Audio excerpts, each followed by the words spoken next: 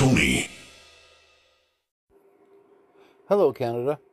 Tony here in Saskatchewan. Today's date is April 1st, 2021.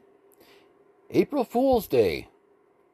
And while there wasn't a lot of April Fool's gags going on this year, like last year, because people aren't really in the joking mood, there was at least some good ones out there today, and I will cover one right away. What I want to talk about today is Western alienation. Now, Western alienation is real, and it actually is older than Canada itself, and I will explain some of the historical backgrounds of it as well. Unfortunately, Western alienation to Justin Trudeau and the Laurentian Triangle elites in Eastern Canada,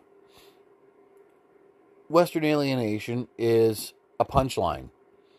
It's one of those things you can talk about, pat those little Westerners on the head, and forget about. It's not something you actually address. It's just something you pay lip service to. That is Western alienation. Example, in the election of 2019, when the Liberal Party of Canada was completely shut out of Alberta and Saskatchewan, and much of rural Canada for that matter, but Justin Trudeau addressed Alberta and Saskatchewan specifically in his victory speech, said, Alberta and Saskatchewan, we understand your frustration and we want to reach out to you so you feel like more part of the Canadian family. I'm paraphrasing, but that was it. That was his olive branch. That was his answer to Western alienation. We love you. Come here and give us a hug. I don't think there are a lot of people from Western Canada who are really interested in giving Justin Trudeau a hug. But that basically was all he had to offer. And it's not enough. It has never been enough. It never will be enough. But the only solution that liberal governments, and for that matter, even conservative governments nationally, have ever offered. They've never offered more than just lip service. Now, to be fair, Brian Mulroney and Stephen Harper did make overtures to certain sectors of Western Canada, Western Canadian society, to attempt to broaden the tent, as it were. But again, still just token measures because they always had to placate their voters in the East. So, what exactly is Western alienation? Let's go back into the 1850s. So, before Canada was even a country, because of course Confederation was 1867.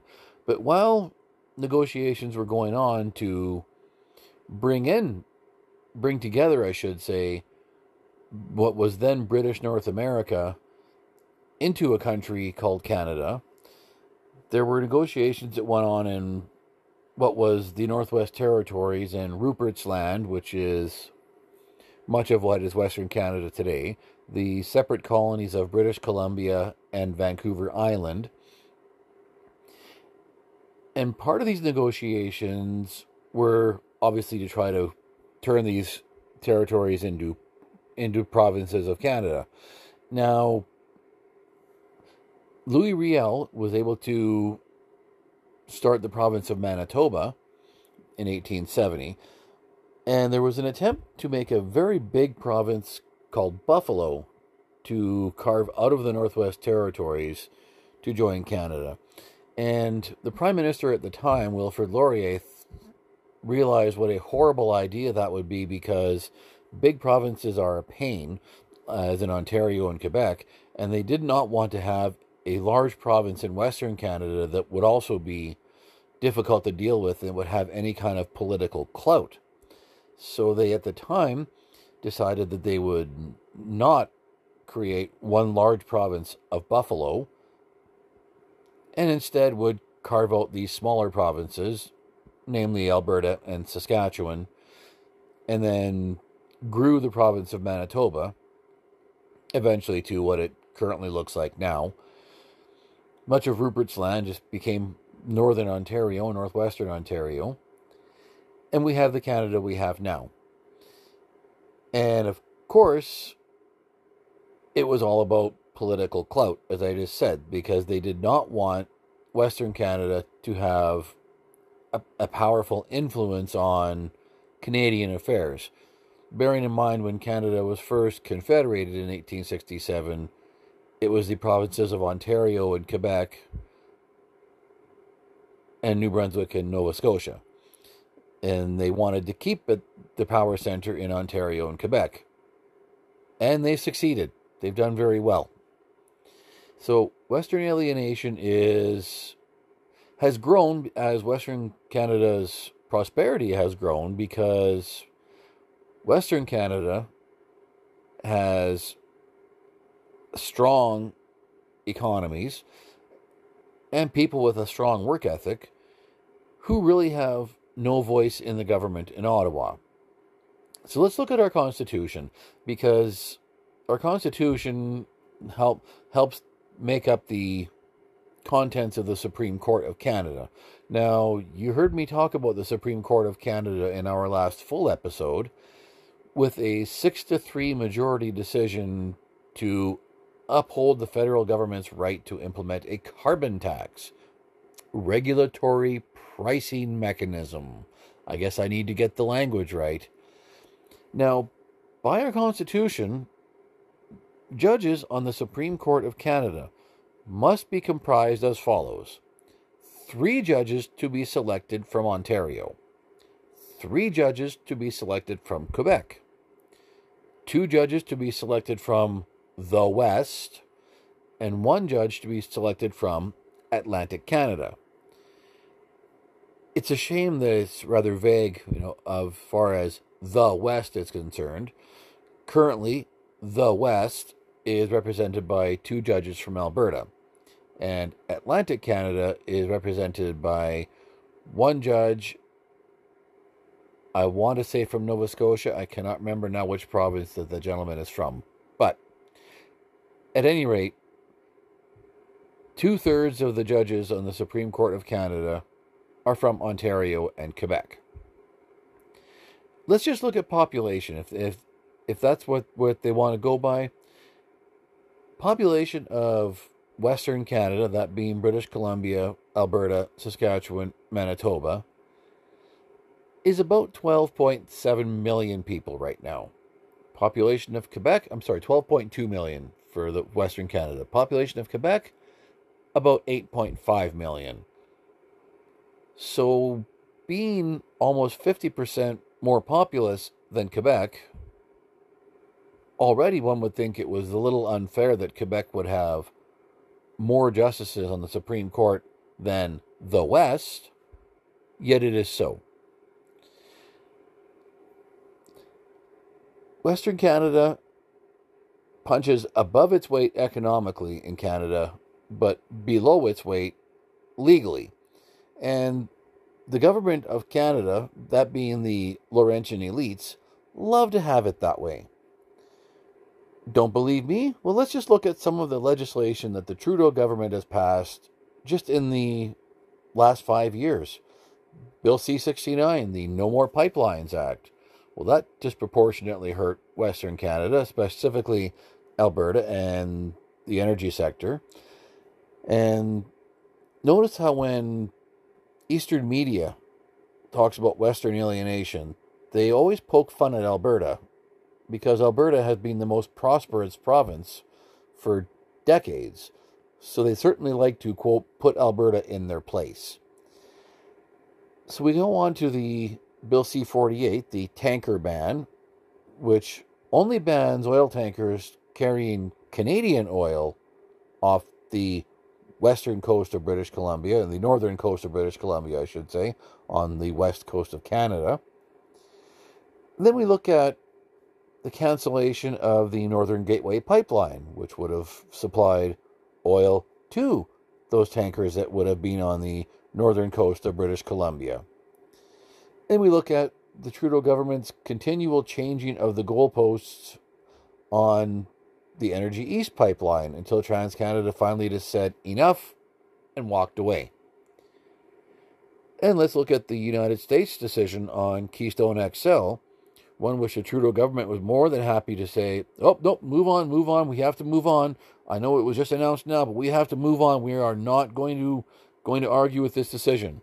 No, of course not, because it did not affect Eastern Canada. Oh, Tony, you're being too tough on Mr. Trudeau here. Mr. Trudeau loves the energy industry. That's why they bought the Trans Mountain Expansion Pipeline. It is. Or did they buy it because Kinder Morgan was walking away looking for a buyer because the Trudeau government's regulatory regime had become too strict and the government realized it was going to be very bad optics if they had to shut the pipeline down outright. So let's just buy it and then not build it. Because that's what's happened already. Well, come on, Tony. You know that Justin Trudeau hates oil and he hates all oil. He does, because right now Line 5 for Enbridge is currently under the hood for review, as it were, because Gretchen Whitmer from the state of Michigan wants to shut that down. Suddenly now, because Line 5 supplies the vast majority of oil for southern Ontario and a lot of oil for Quebec, whoa, we need to stop this. We need an injunction. We need to fight this, because Line 5 supplies all of the oil for every drop of aviation fuel at Toronto's Pearson Airport. Now, suddenly, Mr. Trudeau likes oil. We need Line 5. We can't let Line 5 get shut down. Hypocrisy much? Of course, because it doesn't hurt Ontario and Quebec if Keystone XL gets shut down. It doesn't hurt Ontario and Quebec if Northern Gateway gets shut down. It doesn't hurt Ontario and Quebec if the Coastal GasLink pipeline never gets built. Okay, Tony, that's the energy industry. You know Justin Trudeau hates the energy industry, so just get off your high horse already. Okay, fine. You know what? You're absolutely right. We know Justin Trudeau hates the West, but if you want some more proof, let's go to a very, very current and modern example. As if these pipelines weren't current and modern enough, let's look at the COVID vaccines. So we have actually several production facilities in Canada that could have made COVID-19 vaccines. And of course, Justin Trudeau chose to go with CanSino, and that deal fell through quickly. And 3 months later decided, well, maybe we better negotiate with Pfizer and other companies outside of Canada. Even though there was a company called Nuvax, which was in Montreal even, and waving their hand in the air to say, we can help, but Justin Trudeau ignored them. However, when Mr. Trudeau decided that it would be good optics to start to look into investing in some Canadian companies, let's just look at where he went. All right, so the biggest amount of money so far invested in Canadian vaccine manufacturing has gone to a French company that just happens to have a production facility in Toronto, Ontario, the center of the universe. 415 million of your tax dollars, Canada, are going to Sanofi's facility in Toronto. Let's just go east to Quebec City, Medicago. 173 million of your tax dollars are going to fund Medicago to upgrade their production facility and expand, to get them ready to make vaccines for the next pandemic, because they are way too late for this one. The National Research Council in Montreal, coincidentally right next door to Nuvax, who was ignored, but the National Research Council, a branch of the government, gets 126 million of your taxpayer dollars to expand their facilities to produce what will actually be the Novavax vaccine, which is an American company that will produce Novavax here in Canada at NRC.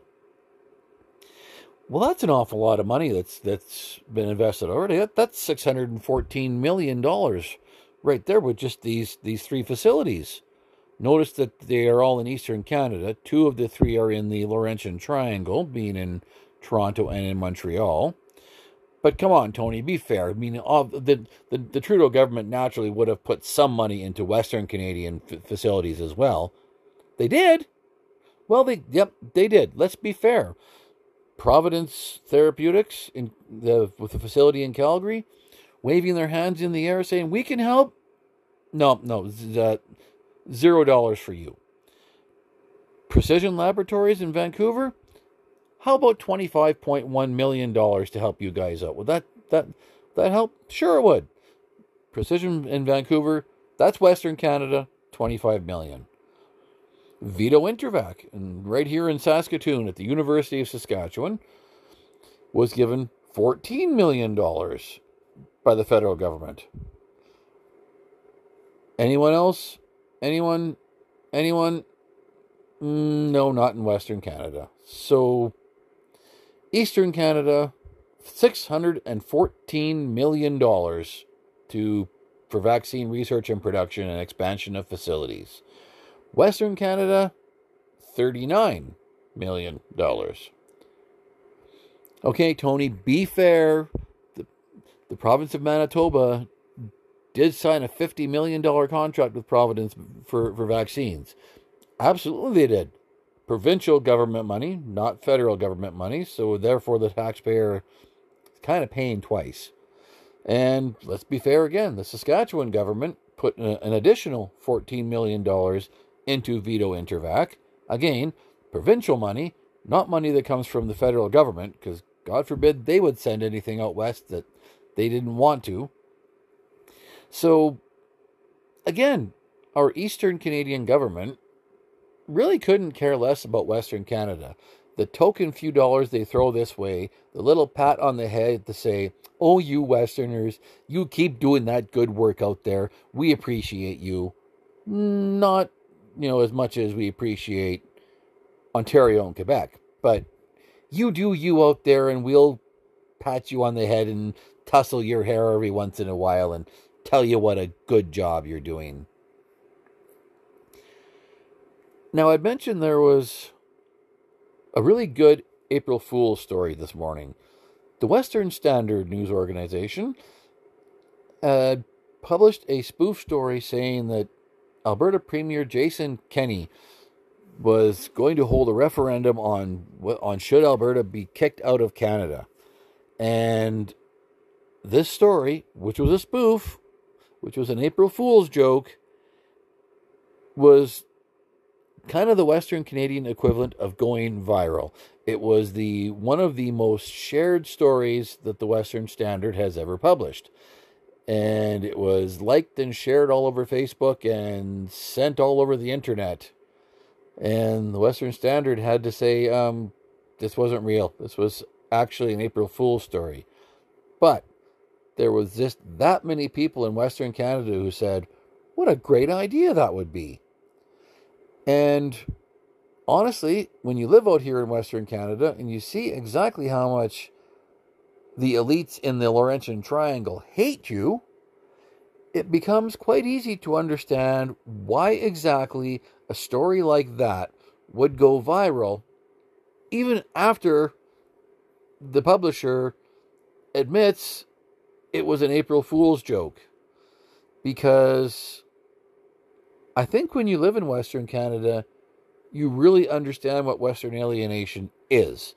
You understand that with 104 seats in the House of Commons, that Ontario with 121 seats will always outvote you. That Quebec with 78 seats, combined with the 121 seats that Ontario has, can elect a majority government by themselves. So your vote means nothing. You don't have a say on the Supreme Court of Canada. You know that the Senate is rigged against you because there is an overrepresentation of senators from Eastern Canada as compared to Western Canada as well. And I think you finally understand as Western Canadians that the deck is constantly stacked against you. And I know that when Lewis said this on the show 2 years ago, or I guess it was a year ago, that Canada as we know it will not exist in 5 years. And people suggest that he was some kind of crank conspiracy theorist. And then you start to look and think, well, other things he has said that made people call him a conspiracy theorist have been coming true. Maybe you wonder if it isn't time that people in Western Canada are finally starting to wake up to the reality and realize that Western alienation is not a punchline. Western alienation is real, and it is becoming a larger and larger concern and moving further and further to the front of mind of Western Canadians. And Eastern politicians will ignore it at their peril.